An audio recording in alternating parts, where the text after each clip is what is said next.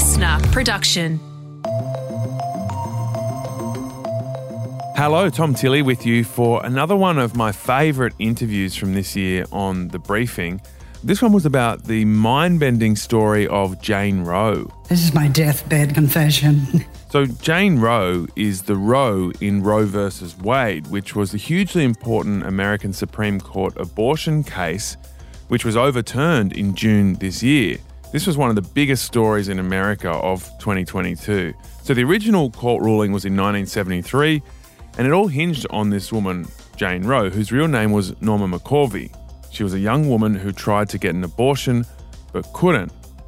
Now, her case paved the way for abortion to be legalised around America, but then later on in life she became a Christian and an anti-abortion activist until on her deathbed she flipped back the other way and said something that shocked everyone, especially the Australian journalist who was interviewing her for a documentary. She just started confessing to these huge, historically significant things that I had no idea were coming. I was absolutely gobsmacked. My jaw dropped. So, in this summer episode of The Briefing, we revisit the story of Norma McCorvey, aka Jane Roe. First, here is a quick rundown of what is making news today from the Listener Newsroom. It is Tuesday, the 27th of December. Good morning, I'm Lauren Howarth with your news briefing. A heatwave warning has been issued for 5 states, leaving millions of Aussies tossing and turning overnight. Sweltering conditions are being felt from WA all the way to Tasmania, with Adelaide set to be the hottest capital today. Dean Narramore from the Bureau of Meteorology telling 7. Victoria is forecast to experience one of its hottest days of the year, with the temp to sort of 40 degrees in some parts. Temperatures today and particularly tomorrow anywhere from 8 to 16 degrees above average. Anyone heading to a beach or pool to escape the heat today is being urged to stay safe. 3 people have drowned, including 2 teenagers, at Victorian beaches in the past 48 hours. While sadly, there's been a deadly plane crash in Sydney's southwest. Emergency crews have pulled 2 bodies from the wreckage after the crash sparked a large scrub fire yesterday afternoon. Police are now working with the Australian Transport Safety Bureau in their investigation. As many Aussies struggle with the cost of living, a new report's found property prices here could be around 50% above what an average family can afford. The International Monetary Fund has released the findings, warning the housing market may be headed for a major crash. And millions of Aussies are taking advantage of the Boxing Day sales, which are set to last until mid-next month. Economists predict this will be the last shopping frenzy for a while due to those cost of living pressures. The crew of Andrew Comanche has held their lead in the Sydney to Hobart overnight, sailing at a steady 19 knots off Victoria's east coast. And the Aussies are on top heading into day 2 of the Boxing Day test. After bowling South Africa out for 189, we resume on 1 for 45 with Dave Warner unbeaten on 32. 5-wicket hero Cameron Green says the decision to bowl first certainly paid off. Obviously, the guys bowled beautifully at the start. I think to just get that 5 wickets with that new ball was so crucial to kind of finish off their innings. You can kind of see how good the wicket was with the little innings they had in the middle there. So, yeah, it's good signs for us. All right, now to the incredible backstory behind the abortion case that divided America again this year. The Roe versus Wade Supreme Court ruling of 1973 was overturned in June, and it paved the way for 13 individual American states to completely ban or severely restrict legal abortion. So what would Jane Roe think of this? And who was she? Well, her name was Norma McCorvey, and she gave a shocking deathbed confession in 2016, not long before she died in early 2017. And she gave that final interview to an Australian documentary maker called Nick Sweeney, and the doco was called AKA Jane Roe. Nick, thanks so much for joining us. Norma McCorvey was pregnant with her 3rd child in 1969. She said she'd been raped and tried to get an abortion but couldn't because they were illegal in Texas. How did she then become the famous Jane Roe from Roe versus Wade? She ended up coming across 2 lawyers who were actually hoping to challenge the abortion ban. What those lawyers needed was a plaintiff who fit a very specific description. They had to be young, female, pregnant, white, for the purposes of what they considered to be the ideal plaintiff at the time, and also somebody who couldn't travel or couldn't afford to travel across state borders to get an abortion. They needed somebody poor, and Norma really fit that bill. What's really interesting is that Norma ended up probably being not quite the poster girl that they had in mind for abortion, but she was also the only person that they could use. She was the plaintiff that fit the bill. Okay, so the case happens, it takes a few years. It's 1973 when that famous Supreme Court decision is handed down. When did she eventually step out from behind the pseudonym of Jane Roe and enter the public debate as Norma McCorvey? Norma had remained anonymous, or largely anonymous, throughout the case. The lawyers had given her that option because they were concerned that she would end up getting harassed or heckled because she was the woman behind abortion. So she remained anonymous until the 80s and then began to make more and more public appearances. And immediately she presented what some might call a challenge to the abortion rights movement. Norma was unpredictable, and she was, for lack of a better word, messy. She would go off script. And one of the earliest appearances that she made publicly as Jane Roe, she admitted that she had not been raped. And many people who were seeking to challenge or undermine abortion rights, they saw that as evidence that this whole case was decided on a lie, which was not actually the case. So she becomes a voice in the pro-abortion movement, but a quite unreliable one, and she's not really necessarily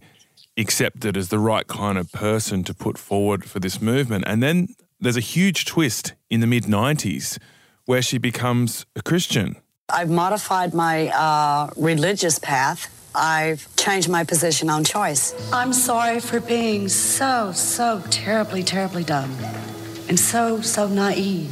I thought I was doing something right. I didn't realize that I would be leading innocent children to a senseless and terrible death.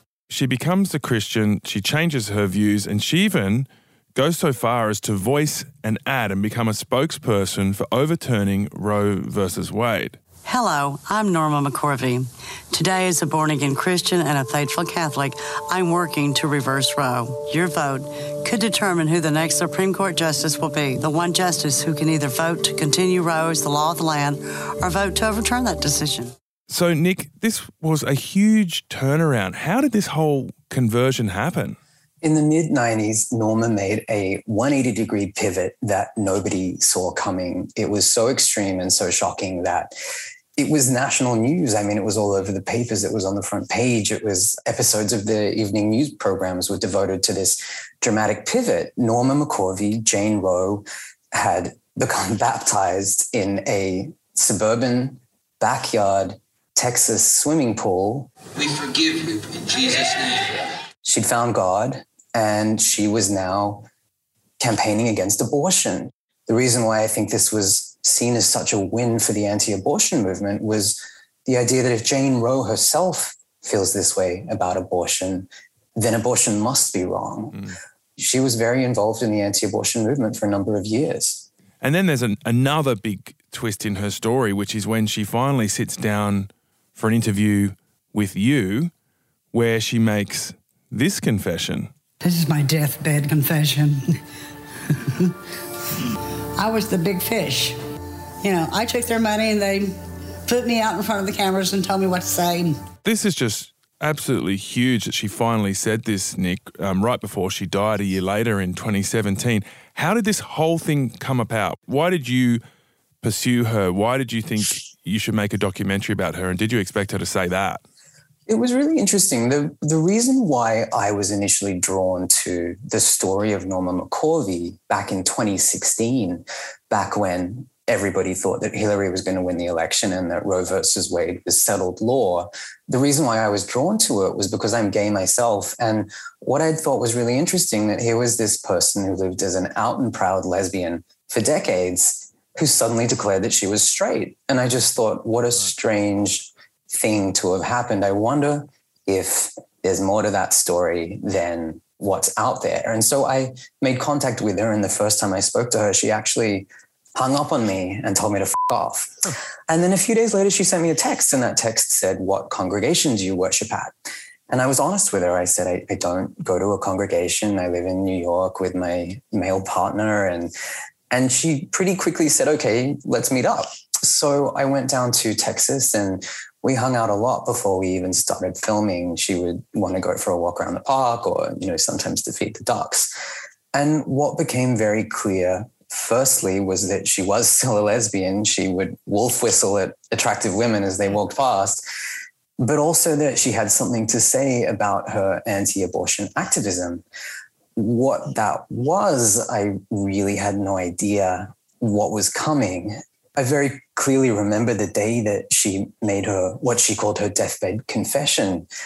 We were sitting there, and she often liked to color. She would do these adult coloring books, and I was filming her doing that. And then she just said, "This is my deathbed confession." And wow. I kind of froze and leant in. And then she just started confessing to these huge, historically significant things that I had no idea were coming. I was absolutely gobsmacked. My jaw dropped. And, I was doing my best to kind of just not, explode in my head because of the casual way that she was talking about these huge seismic things. And then I asked her, it was an act? And she said, yeah. And I did it well too. I'm a good actress. I am a good actress. Of course, I'm not acting now. I was just so shocked at the way that she was talking about these things. And I think what was really important to me in that moment was to corroborate these claims that she was making.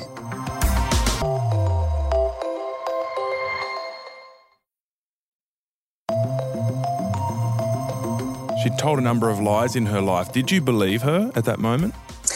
I did believe her because in addition to the things that Norma was saying about, it was an act and I took their money and they tell me what to say, she did give a number of very passionate statements in support of abortion. She said Roe versus Wade helped save women's lives.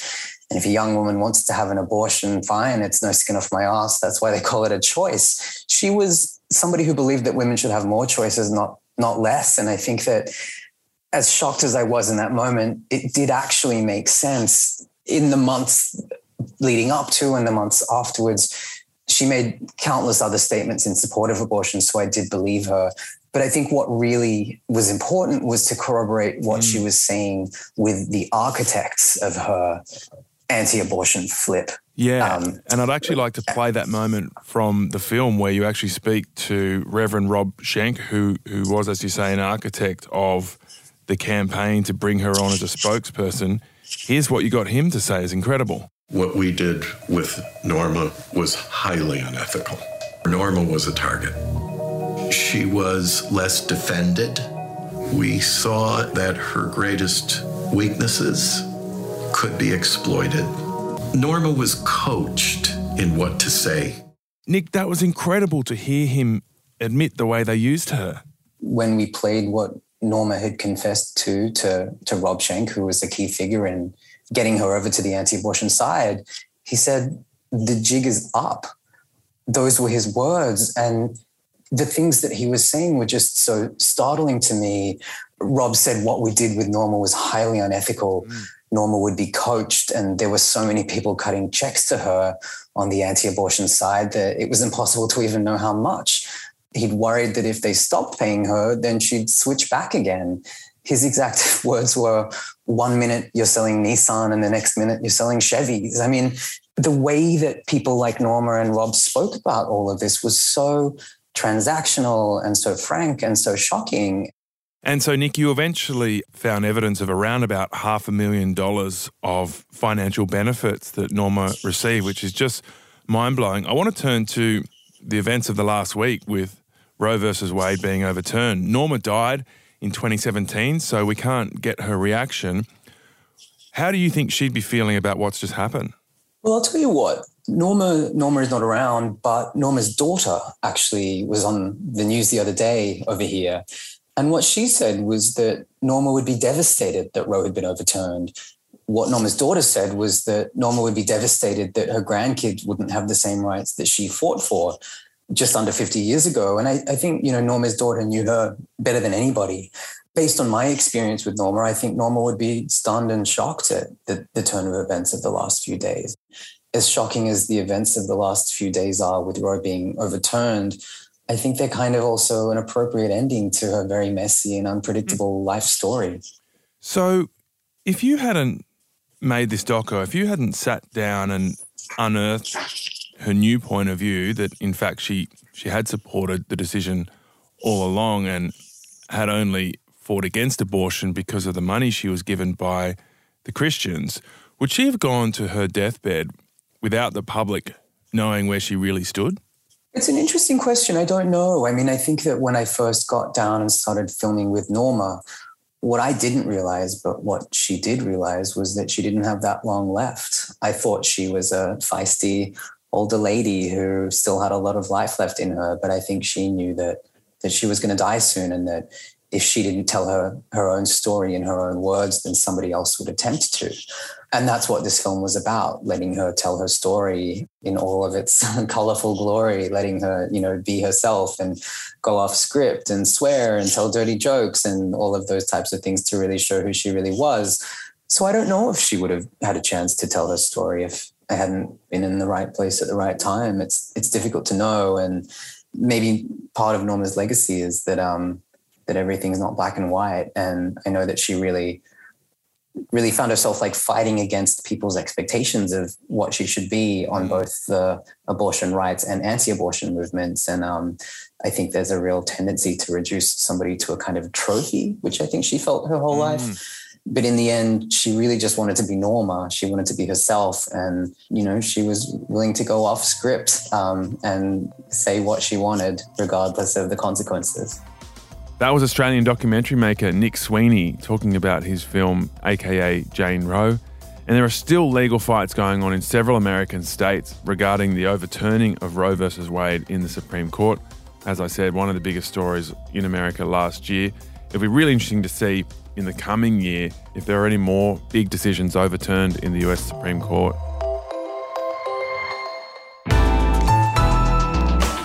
Listener.